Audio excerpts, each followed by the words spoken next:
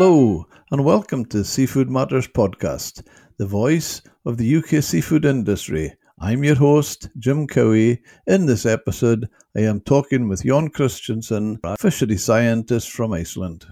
I sometimes say the key to sustainability is seasonality. And I know from some Icelandic fishermen I've spoken to over the years, one of them was telling me he felt the biggest help to the fish stocks in Iceland was changing the quota year from calendar year to I think it starts in September. And I often wonder if that same principle would not be better in the UK, because our spawning cycles are different. April, May, there's an old fishwife saying in this country, in our area, never eat a fish until it's had a drink of the May water. And it has just spawned and it is thin and out of condition and hasn't started feeding again. So would it make sense for us to follow the Iceland example and change the quota year? No, I mean, this is a bookkeeping system and it has nothing to do with fisheries. It's a bookkeeping thing. I mean, we used to fish 150,000 tons in the winter spawning time on the spawning grounds for centuries. For years. Always. Then they decide to imply the quota system, which is about bringing the most value ashore. Not the quantity of fish, the most value from the sea. That will see fish of first quality giving the highest price in the export or so. And what they do here, instead, we had hundreds of boats in the spawning season with nets in Iceland, and there was 150 boats in Westmanland that caught over 1,000 tons each year. Now there are 6 boats in the area from Hornafjörður in the east to Reykjavik. They have completely vanished because they don't have quotas. These small boats, all the quotas are in the hands of the big companies. And in the spawning time, as I told you, Lofoten fishery is at the highest, and they fish in Lofoten no matter what. They are not protecting the spawning stock within the limits. I mean, it's sensible. But in Iceland, they don't catch this price because in the Lofoten season, the price of the cod falls down because they can't stop fishing because they have to sell the fish, and then market is overfilled with cod in the spawning season, and then they don't fish. They keep the quota until the summer when the price is higher. And this is because of the value conducted effect of the quota system, isn't it? Yeah. And now we are fishing grásleppa, what is called lumpfish. It's lumpfish season, which is very good. But in a certain period in the lump fishery, there is a 1 ton of cod against every ton of lumpfish, because the cod are coming shallow to the shore, either to spawn or to recover after spawning. They throw them away because they are not allowed to catch them. They have no quota, and they can't land them, and they get fined. And the only way is to release it, if you call it so. They can't utilize it. They can't sell it. They can't do nothing. But now the fishing control has taken into use drones, which they fly over this boats, lumpfish boats, and now 9 boats were fined because they threw away discarded cod. They don't look at the big trawlers, no. They look at the small guys. You can't use this fishery unless that you catch some cod and you are not allowed to take it ashore, not even to give it away. This is ridiculous. This is how it is. Sharpen the control, say they. Solving the fishery problem by sharpening the control instead of free fishing for the spawning cod, because it's no use it having it, because they die 80% after the spawning. Coast cod die after the spawning, and a long time Icelandic tagging investigation shows that they spawn on the average 1.2 times. And he said, the biologist said, this is showing how big the effort is, fishery effort is too big. But the recovery in number of tags, percentage, was very low. So it's natural mortality, which is very high in this fish, because their goal is to put as many eggs into the next generation as they can and finish. Then they use their whole body to develop these eggs. There was one caught here the other day, 6 kilos of a roe. And then they die. They turn the body into eggs and die, mostly. So my advice in fisheries is release the rope in the front and release the rope in the back and go to sea, everybody. Yeah.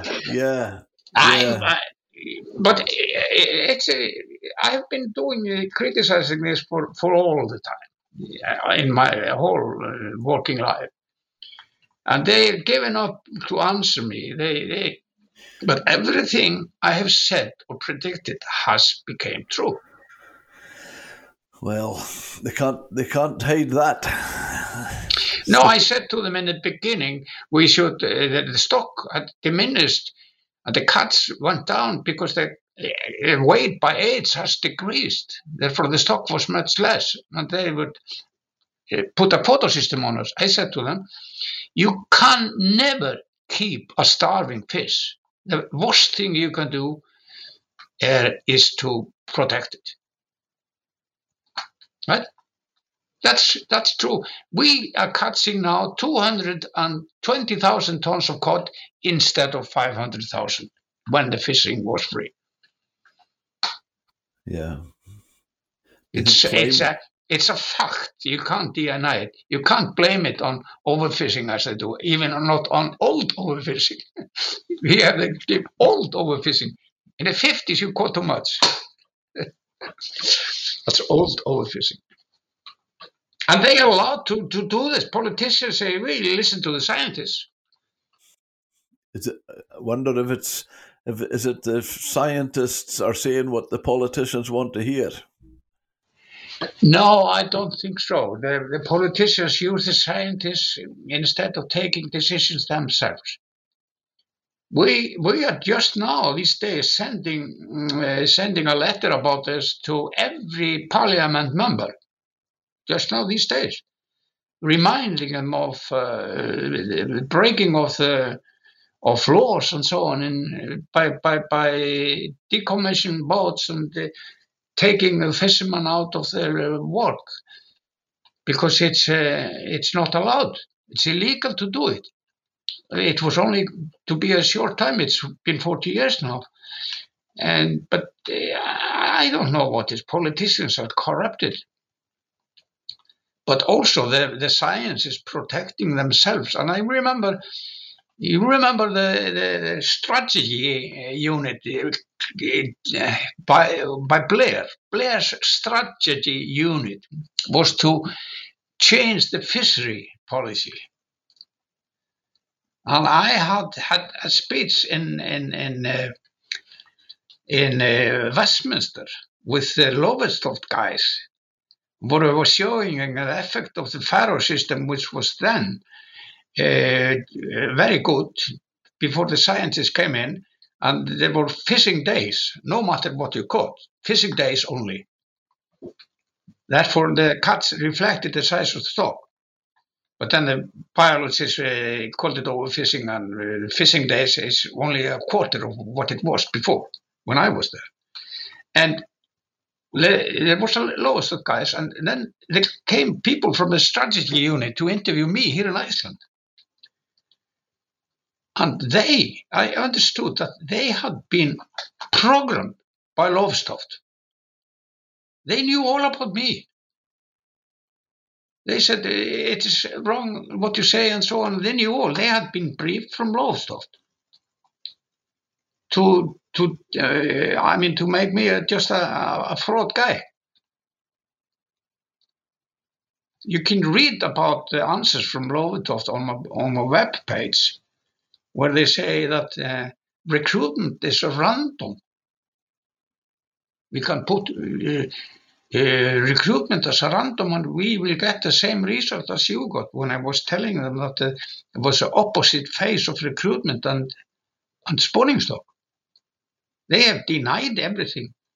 And in the Faroes, they said you can make it to look like that. No. It's a story we are still fighting, and they are still stubborn. And now they have closed the prawn fishery.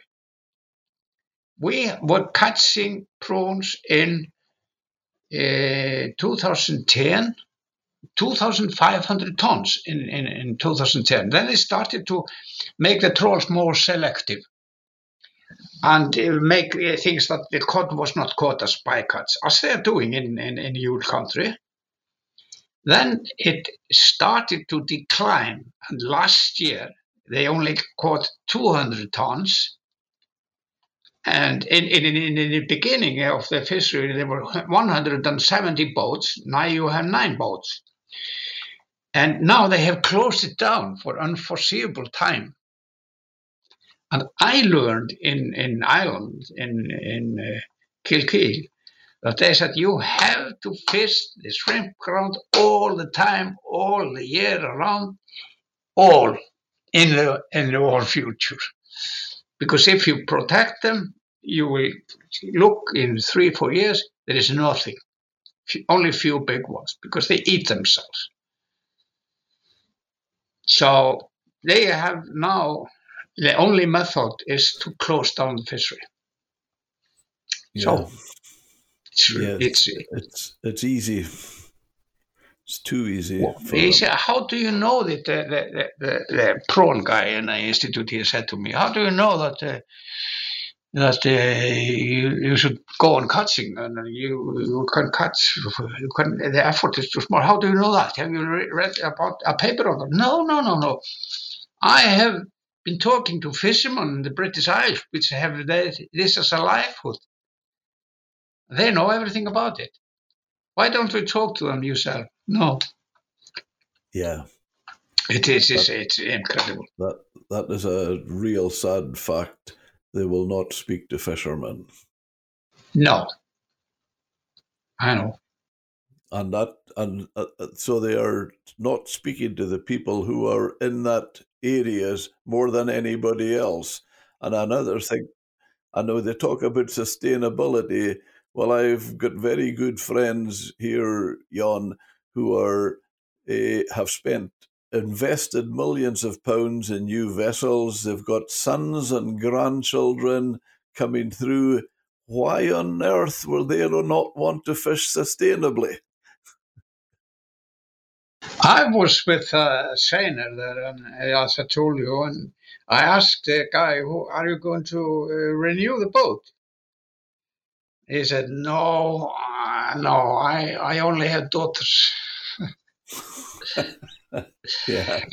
And they are letting them lose their livelihoods, their work, and their houses, because they get worthless in our spots of Iceland. They're worthless. People can't sell their houses. They can't go away. and where you former quote, this was a machine. This was the livelihood of this small. It's all now in the hand of big companies, and even I know two examples of that. One big company, the one which is involved in Namibia, no? Yeah. Yeah, and they bought up the shrimp industry in two places, and they tore down the fabric, so nobody could use it. You couldn't even buy shrimp from others for peeling because they destroyed the fabrics or factories just to devalue things, so get rid of concurrence. They are criminal. And who's that? What? Who was doing that? Who is the? Who was doing that? Samherji. In the guys are breeding in Namibia now and fraud.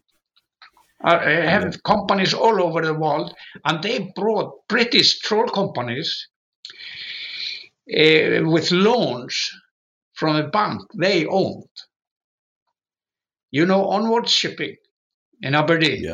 Yeah. The owner of it, Jón. Terry. He what? Terry. Yeah, no, he called me in Glasgow once. I was in Glasgow. We had a meeting, and he told me about how they stole the company from him, Samherji, by promising we will have it all British and so on and so on. So they disappeared.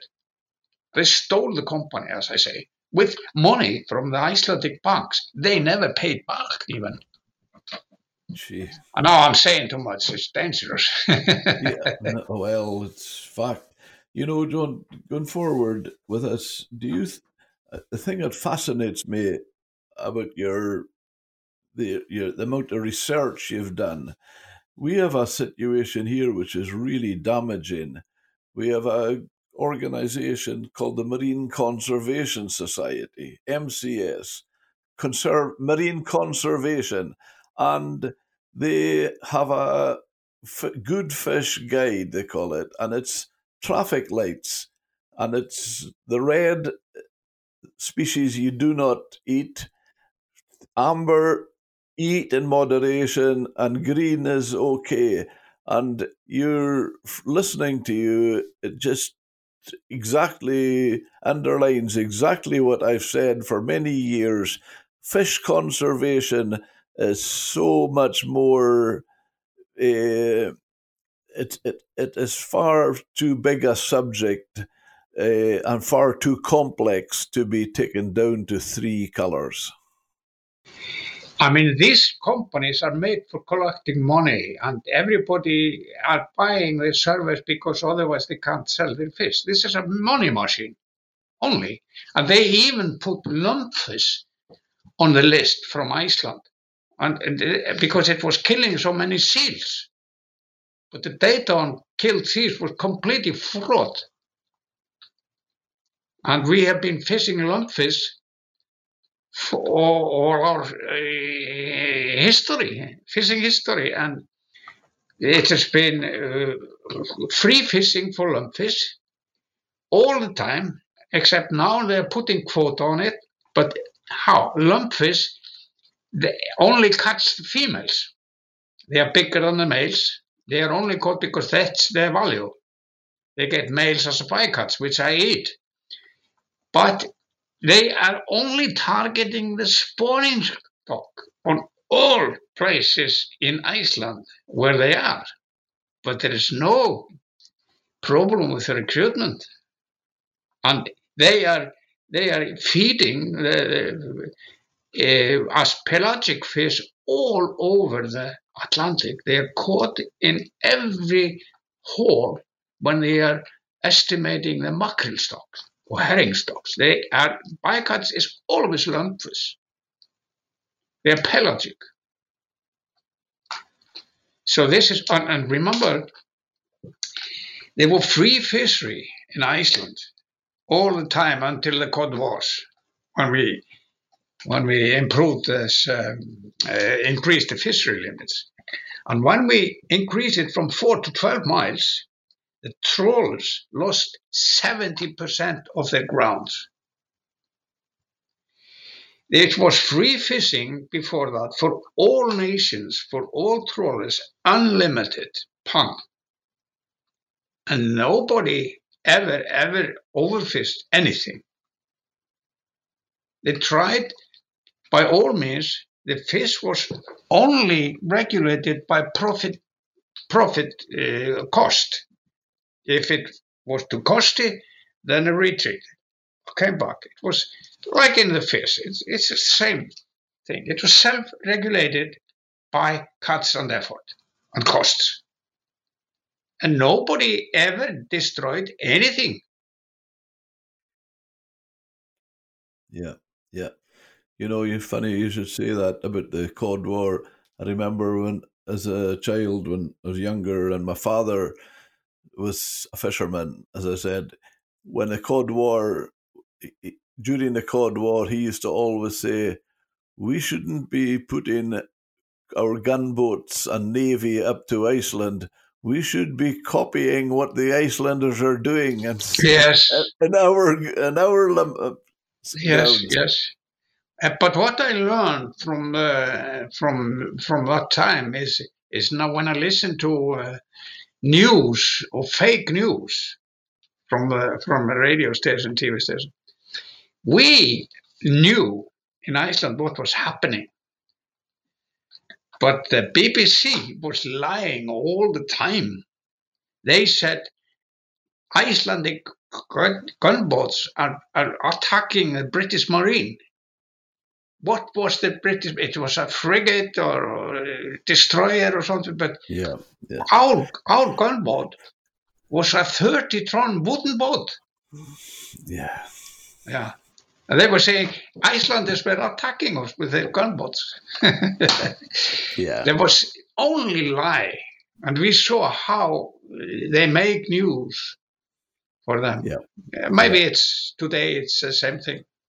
Our fishermen were on all. You could say our fishermen were not in favour of the gunboat of our navy going to Iceland. No, not at all. And I once came to Blackpool, and there was nothing in the harbour except small free-time boats or something. But my father, he was on a trawlers exporting fish to England all the war. He was on sea as a fisherman through all the war. And I remember how he fell into a dock in Blackpool, I think, when it was a blackout and didn't see anything. And he was shot at many times, and they rescued a lot of people in the war. And he wrote his memories a few years before he passed away, which I have published. Wow. Okay. Yeah. John, what's your views on longline gill netting sustainably and responsibly? We have a real problem just now in our west coast, mostly west coast of Shetland, where there is long, they're foreign not Icelandic, Spanish and French boats. It goes back to when we were part of the EU, and although we are out of it now in some ways, we are still tied to the common fisheries policy and others. And our fishing boats are picking up. There was one small boat, was 10 miles outside Ullapool yesterday, and picked up ghost netting. Well, it's all, and this is the other annoying thing, is they are finding that all this old disused netting throughout the seas, and the MCS are telling people don't eat lobster and crab because their ropes are affecting whales. and yet there is hundreds of square miles of the Atlantic that is covered in old gill nets and long lines that are being left drifting, and they are not even mentioning that. No, this is a political issue, I think. I mean, they don't listen to fishermen. I thought that all the EU fleet would be thrown out of British fishery areas when you left, but they have given up. They promised that, but didn't hold the promise. But sustainable fishery. I mean, all fishery this is one of the worst conversation sustainability. It's an idiotic word, Yeah. in my view. I often say to people it's the most abused word in the English language. Yeah. I hate them. They're sustainable. I mean, fishery, you can't destroy a fish stock. Even if you try by all means, as I mentioned, they will learn. When it is empty, there are 50% left. I remember there was an investigation of Arctic char in the Canada for 25 years. It was called Keyhole Lake because it was so small. So they decided that this was a good thing to study. So they went, as I said in the report, we went to Keyhole Lake and fished out all the fish every 5 years for 25 years. Every fifth year they fished out the lake for 25 years. The situation was the same as they left 5 years ago. And there were fish of the age that shouldn't have been there. Why is that? Because they only caught, when you stop fishing, you are only half of the population. Well, we have been trying to fish out. It's impossible. It's impossible. But it increases the quality of the fish, of course. With immediate effect. Parasites disappeared, fish got fat, good condition, faster growth, and very good quality food. And do you feel that when you were talking about the whiting earlier, we mesh size because about from conserving stocks, because we often think the fear of using only mesh size, a mature whiting will escape, and as a predator stock, it could be eating the smaller cod and haddock. Is that a theory? No, I mean, overpopulation is much more serious problem. Eating the young ones is a natural method of regulating the stock. Okay. Yeah. Yeah. I don't know. There is a lake. There is a lake in Africa between Zimbabwe and Zaire, I think. It's a huge reservoir. And as it was a river before, there was no pelagic fish in it. So they went to Lake Tanganyika, I think, and got some herring there and moved it by an airplane in plastic bags and released it into the water in the lake. And 10 years later, they were catching, I think, 10,000 tons or something.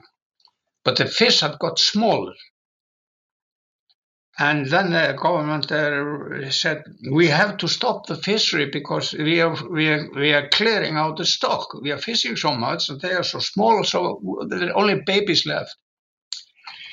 My colleague was there and he was working on it. He said, guys, keep on fishing. If it goes wrong, get the other 2 plastic bags from Tanganyika Lake. Get all the 2 bags of herring if it all goes wrong. And there was different rules on the south side and the north side, where there was free fishery on one side and only big mess allowed in the other side, and the fish catch where it was everything was uncontrolled. The catch was 5 times as much as in the protected area in the other side of the lake. There has been written books about this. Lake Victoria is another example. Before they put out this Nile carp, they were catching about maybe 300,000 tons. Now they're catching 1.5 million tons in that lake. 1.5 million tons. And the report says from the Norwegian guy who has been studying this, he said there are no seeable effect on the fisheries on the stocks.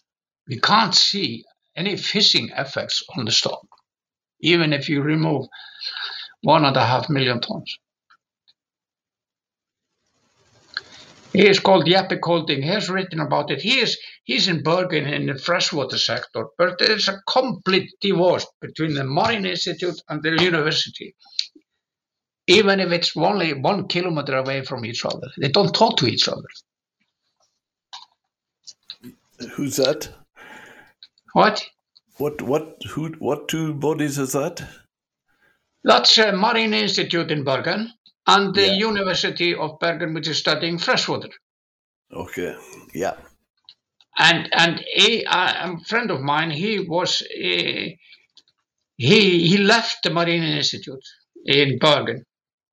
He is now working privately, and because he disagreed, he didn't adhere to the thesis in the Marine Institute, and it was called that he was difficult to deal with. So he just left. His thesis is now that the salmon, downgoing in salmon in both Scotland and all the Atlantic area is because of the mackerel. It now fills all the fjords. There's no food. It's eaten up everything. And the mackerel stock maybe now is going on. He says, you should tenfold the mackerel fisheries, not protecting it.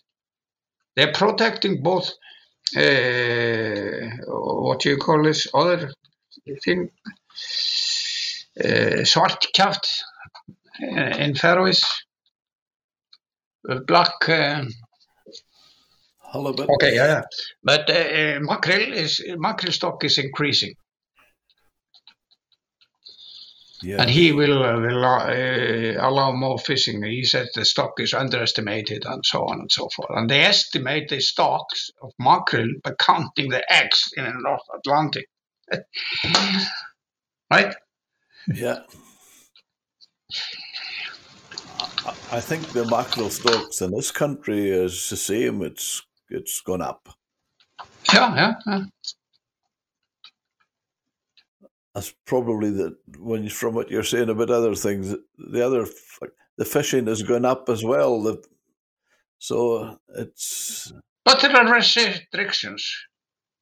There are restrictions on the fisheries, quotas and everything like that. But the growth of mackerel has diminished very much because of the size of the stock. It's growing much slower now than it did before, when the stock was less. It's natural. Yeah. Yeah. Blue whiting was it? It was blue whiting. Yeah. They are now coming. They are catching it now in great quantities at the Faroes. It's moving north now.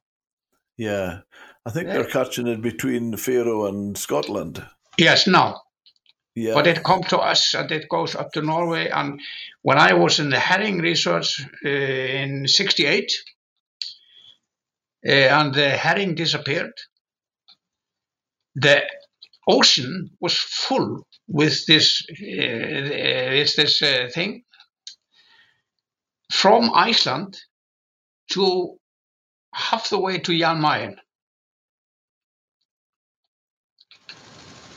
loaded like carpet all the way. It pushed the herring away or ate the herring away.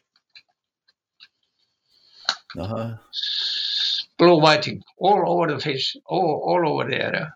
Nobody was fishing it except the Russians because there was no gear. There's been a progress in the gear, in the pelagic gear with these huge trawls. They didn't exist before. They're very good things. Yes. That is all fascinating stuff, John. We have to talk together again, huh? Yeah, definitely. Absolutely, definitely. I must try to get a hold of our mutual friend. I've actually talked to him, Peter Bruce, about coming on. So maybe we will ask you to come back when I get Peter. Yeah. No, you see, I remember when I came to Peterhead first time. Then I talked to Peter, and I said, "You are catching too little, and you have to increase the fishery and so on." He just stared at me with open mouth, and then he called Tom Hay. I said, "Tom Hay, there's a biologic here. You have to meet him." I don't talk to them; they are all corrupt. But he came, and we became friends ever after. Yeah. We are, many fishermen have quoted Tom Hay as saying, well, he told us and look what happened. He was right. I have a long interview with him on my website. I've listened to it. I know it. He was a great character. Oh, fantastic. Amazing memory, amazing mind. Yes. And correct. Okay, we will talk again. We have to hammer on this. We can't give up. You know, the Marine Institute isn't answering us, we who criticize. No, there is a silence. And I am not allowed to go to the radio or TV. There are many years because I see what I tell you. This is not accepted. Pardon? All the media are corrupt or paid for by the quota mafia. Yeah. The quota mafia owns everything here. And even now, they were trying to buy one of our banks. And there's a scandal going on now because they were selling the guy who bought onward shipping. He was the manager of the bank then when the Big Four was here in Iceland, and he is now allowed to buy the bank again. Wow, the guys who stole the money from the banks are coming back with the stolen money and buying the banks again. It's a big scandal now. It's the government is shaking just these days. Yeah. Okay. I thought in Iceland you called them quota barons. Yeah, sægrefar. Sægrefar. And they own everything. They own all the stores and companies, transporting companies, farms, everything. Yeah. They have to put the stolen money somewhere. In Scotland, we call them slipper skippers. Yeah, I know. They are all in their houses and charging a high leasing costs to the fishermen. Yeah. They have to sometimes they are not. We talk about conserving cod or catching it. Sometimes they're paying more for the quota than they will get for the cod on the market. Yes. Yes, I did a study on the North Sea and wrote a report on it. And I think it just went down the drain in ISIS. But I said and argued that the North Sea was underfished. I made a long report on that, but nothing did happen. So it wasn't used. I think people are not allowed to to speak on these notes. Yes, but I don't know that. But the scientists there all say the same. And if you don't say the same thing on ISIS said, you can't drink beer with them in Copenhagen. Yeah. I have been at an ISIS meeting once, and I started to talk with people. They were all filled with overfishing. It was useless to talk to them. Useless. It is. So I don't do it. It is very sad. It is almost like conservationists or people with that tag. It's as if everything is overfishing. I mean, they say that over 1,000 biologists signed a paper that was to ban all bottom trawling. They don't know nothing about bottom trawling. They think it destroys the bottom. I mean, the Barents Sea has been trawled for over 100 years or more, with 1,000 to 2,000 to 3,000 trawlers. There were 3,000 in foreign vessels because before the fishery limits were set. 3,000 up to 1,600 tons. Yeah. It is almost like it is so corrupt. There is. You mentioned it there with the MCS. There's a MSC as well, Marine Stewardship Council, and it's almost like they've got an authority over everybody. And unfortunately, the public, they've got a great voice to the public. So it's even more damaging, Jón, because their voice is heard, whereas ours, as I say, ours in the industry is not. I mean, MSC is worse than Greenpeace because they have a grip on the fishermen to buy their certificates. If you don't buy it, you can't sell your fish. I know in the Faroes they have to do it. It's terrible. I think there's something so wrong with a system when I can't deal with you unless I pay somebody else. Yes, that's just corrupt. I mean, you could fish. You see fish on the market floor, and there will be half the price on some species, only because, as the MSC say, they're not in the. Oh, I can't remember the name. Unfortunately, it's left me. The scheme. Not the scheme. I described it once. The scheme to me sounds like you walk into a door, in a door, and then all of a sudden, bang, behind you, the door's closed. It's completely dark. You don't know where you are or what you're doing. You have no control. That to me is a scheme. And they get all their information from the scientists, governmental scientists. And they never ask anybody else.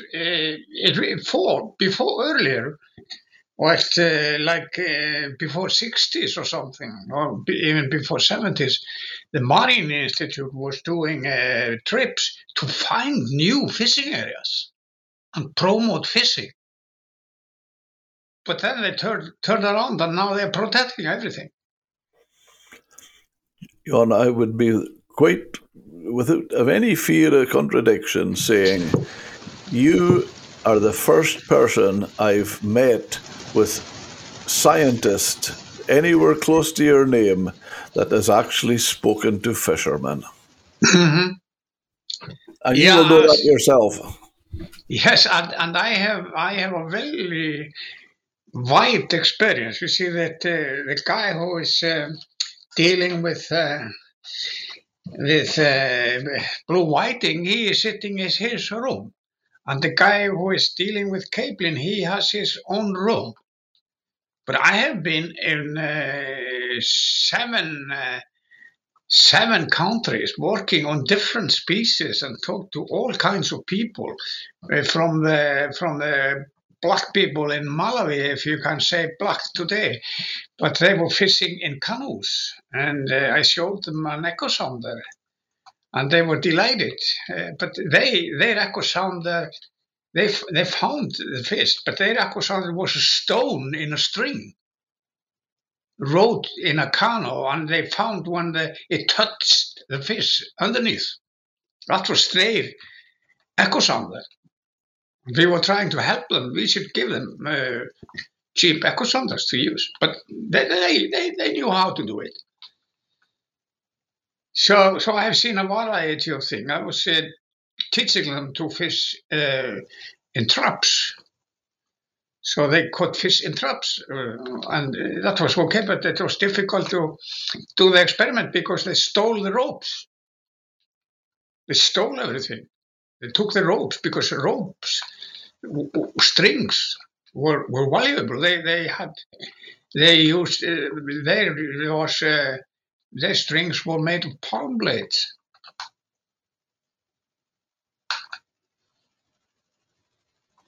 So I mean, I have been in the field everywhere, all over. So that's the experience. It's the same thing I see everywhere. You can't fool nature. You have to work with it. You can't increase fish stock by stop fishing. It's ridiculous. It's impossible.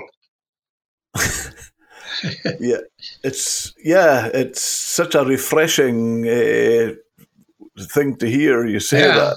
Fine. Because it is normally doom, gloom, and despondency, and they churn it out just to more bad news, just so their people are filling their coffers. I always remember what my professor said to us guys, that he was, when we was finishing our university study, we were 5 in fish, and we learned by a very, very good man in Norway. He said, guys, never lose the sight of the scientific star which is lighting to you. With other words, don't let them buy you. Have your meaning and stand by it. Wonderful. I remember it every day.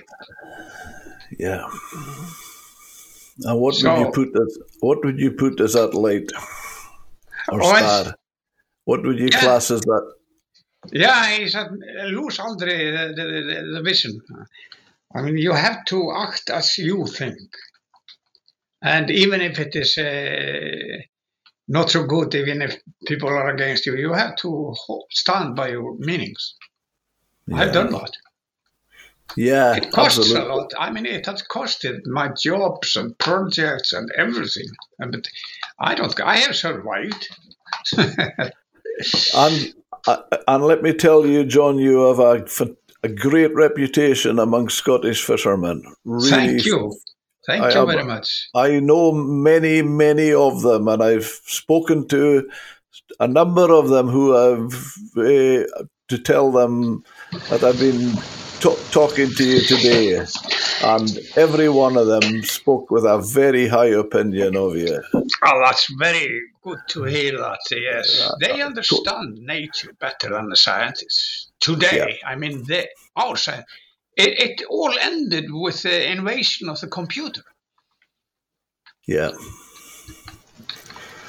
Well, you mentioned that. That was really interesting when you say about the scientists. They take it from it's all from the computer. Yeah. I once said to a guy in this, a scientist, I said, it's obvious when the fish is starving, you have to fish more, and you can't protect the youngs because you add 1 year class to the stock. If you protect fish from 4 years old instead for 3 years old by increasing the mass size, you are adding 1 year class to the stock. and the food doesn't allow it. We should try to fish 100,000 ton at 100,000 ton of small fish and see what happens. That's a good idea, but let's do it in a computer first. John, you don't need to do it in a computer. Let me tell you something. It's just taking it into my mind just now. I mentioned earlier about the Murray Firth in east of Scotland, where my father fished all his life, and lots of boats, hundreds. Now there's none. It's just, you've just taken one very interesting statistic to my mind. When I was a child and going out to sea with my father, he was fishing, their gear was 70 millimeters. It is now 120. They fished all the year round then, and there's no fish at all now. So yes, in the Irish book, 100 years or more, 130 years now, it said that they did this research because they said there's so much small fish that you kill that this is incredible. You have to do something about it. And so they put a new fisheries rule with increased mess and so on and so forth. And after some years later, they reported we can't see any effect of the new fishery rules that should increase the output of the stock. We can't see any effect of that, but it's for sure. And if it hadn't been implied, then there will be no fish here today. Yeah. So it didn't change anything. It didn't increase the stock at all. And what was that measure? By increasing the mass size. Yeah. It's fascinating because as I said, it's just when there was that smaller, there was far more boats fishing then. And I know that the capacity and the horsepower and size of boats and size of nets has increased through time, but that statistic can't be changed. They were catching fish all year round at 70 millimeter in that area, and they're not catching any at all at 120. No. One interesting thing. The scientists say we only find 0.02% cod in the cod's stomach, and that means if you calculate one fish a year, if a 5-year-old cod eats one 3-year-old cod per year, it means that the 5-year-old will reduce the stock of 3 fish about as many individuals as they are. You see? And what if they did it once a month or once a week? This is an infinitum. You can't even calculate it.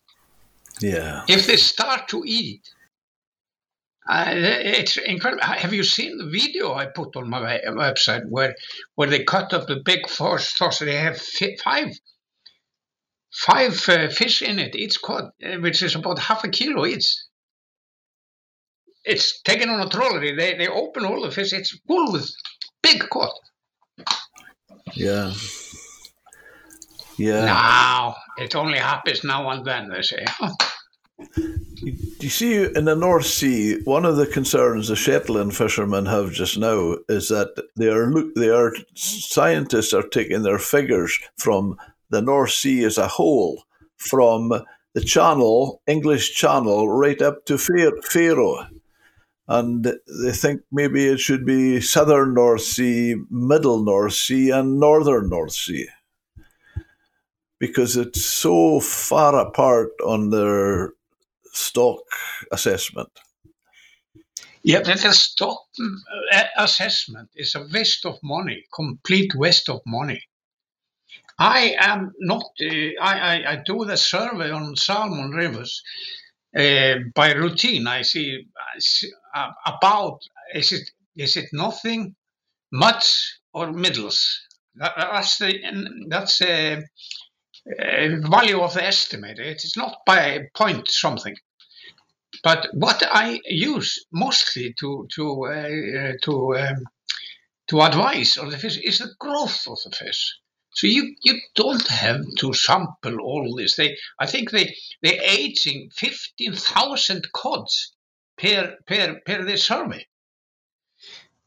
The only thing you have to look at, what's the condition of the fish? How is the growth? If the growth is slow, you have to catch more. If the growth is very good, you might consider to spare the fish or let it grow bigger, but very soon you got into trouble. You should fish as much as you can all the time. So surveys are a disguise of fraud. I mean, my teacher in Norway, he said to me, if you don't know what you are doing, just take more samples. It looks very good. Wow. He could go to a river or a lake and look, one fish, look at this, do this, do that. And it's fact. You can put a net in a lake for one night or serious or net one night. You know very much about 90% of what's happening in a lake. Simple. Yeah. It's really simple, but it has to be complicated because you have to have work. And I remember once, my friend, I had many friends at the Marine Institute because I was working in the herring surveys or looking for herring for 80 years. And he said to me, "How is it going private? Can you get your bills paid?" Yes. We have far too low salary here. We should have more salary. I said, come with me. Go out in the corridor. Do you see this map? It's map of catch of fish in Iceland from 1930 or something up to today. Look at this. That time, when it was catching 500,000 tons of cod, there were 5 people working with it here. Now you are over 100, and the catch is a fraction of what it was. How can you demand higher salary? Yeah. We all know that. We all know that one. That is the same. That is the same with our councils and local government, right up to central government. Yeah. It's the biggest growth area in the world, civil service. I think that there are more people in the civil service for fisheries in Australia than there are fishermen. Is that right? Yeah. Science and policing and everything. Yeah. Measuring. They'll maybe sanction it by saying it's a big island. Yeah. John, I would just like to take it conclusion. I'm so pleased with it, and it's been fascinating and interesting because you've come across that you've made it and keeping it simple and easy to understand. You're at one with nature, and as I said already, you speak to fishermen. I don't know any other scientist that has ever done that, and no. I'm so appreciate what you've. Yes, your but time. The strange thing is that all farmers know this. All farmers. They don't ever buy lambs if they want to increase the stock. unless they have more hay or field, right? Yeah. If you go to a farmer and you say, yes, you can increase your production here by not slaughtering so many in the fall. Let them grow bigger. You would get a fist in your face if you said that to them. They know that you can't do this. You have to kill 90% of the stock every year. And pig farmers, they kill youngs. Chicken farmers kills youngs. They never kills the big ones. Because that's where the production is, because the young body is growing much faster than a bigger body in percentage per day. Higher production if they are young when they are killed.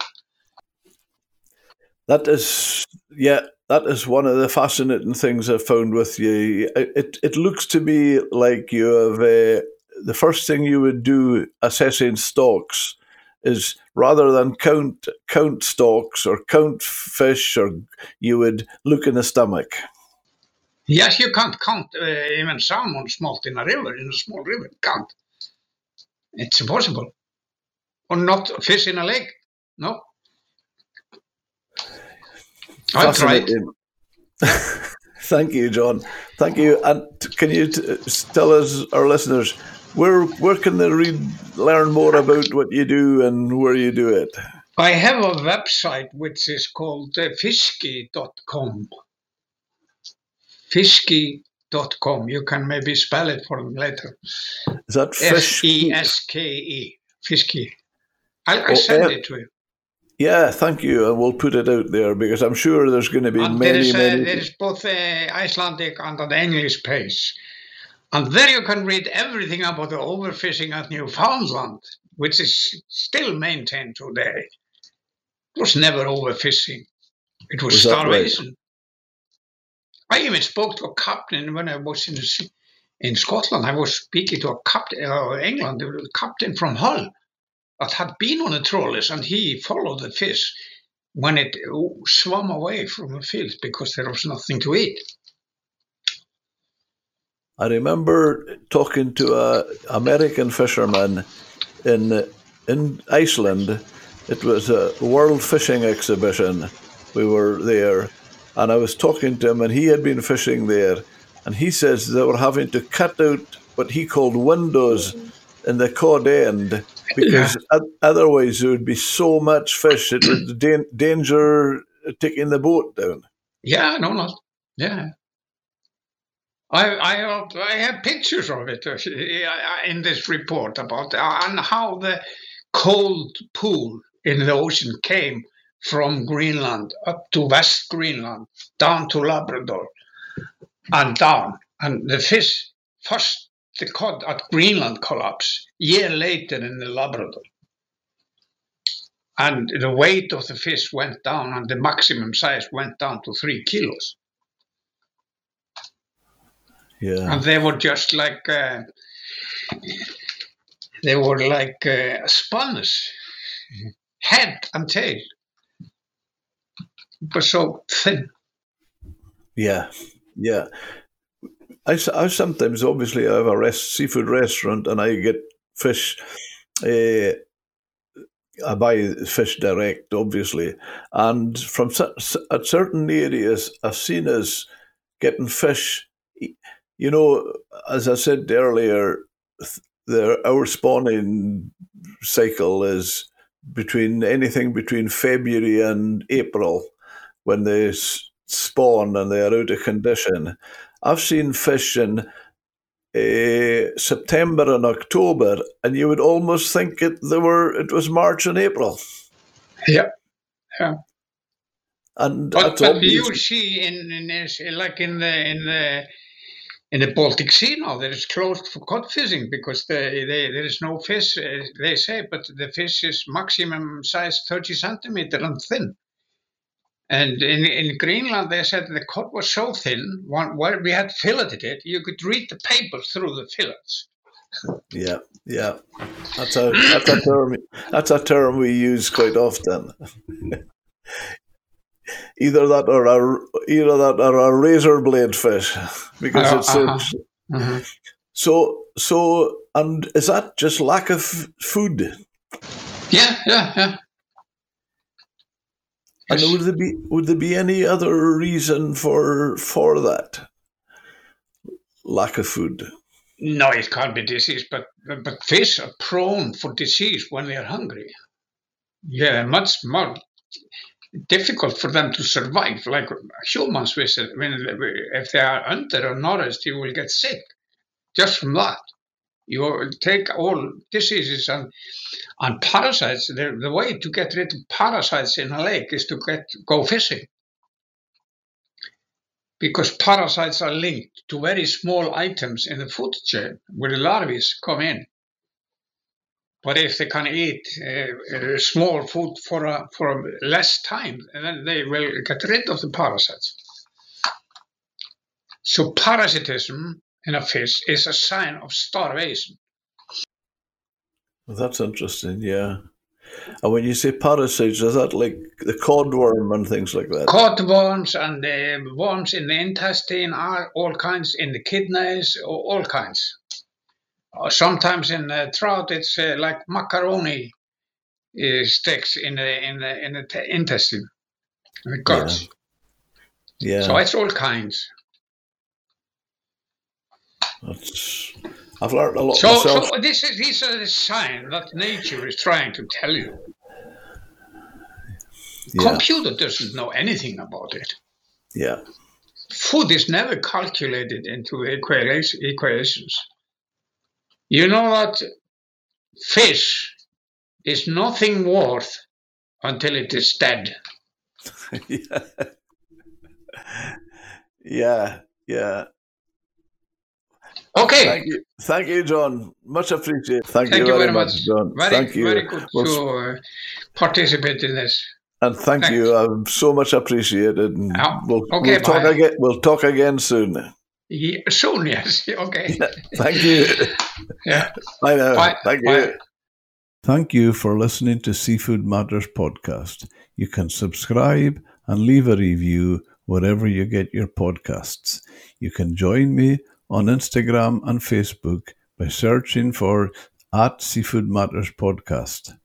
If you have any questions or episode suggestions, please email me at jim@seafoodmatterspodcast.com or get in touch through my website, seafoodmatterspodcast.com.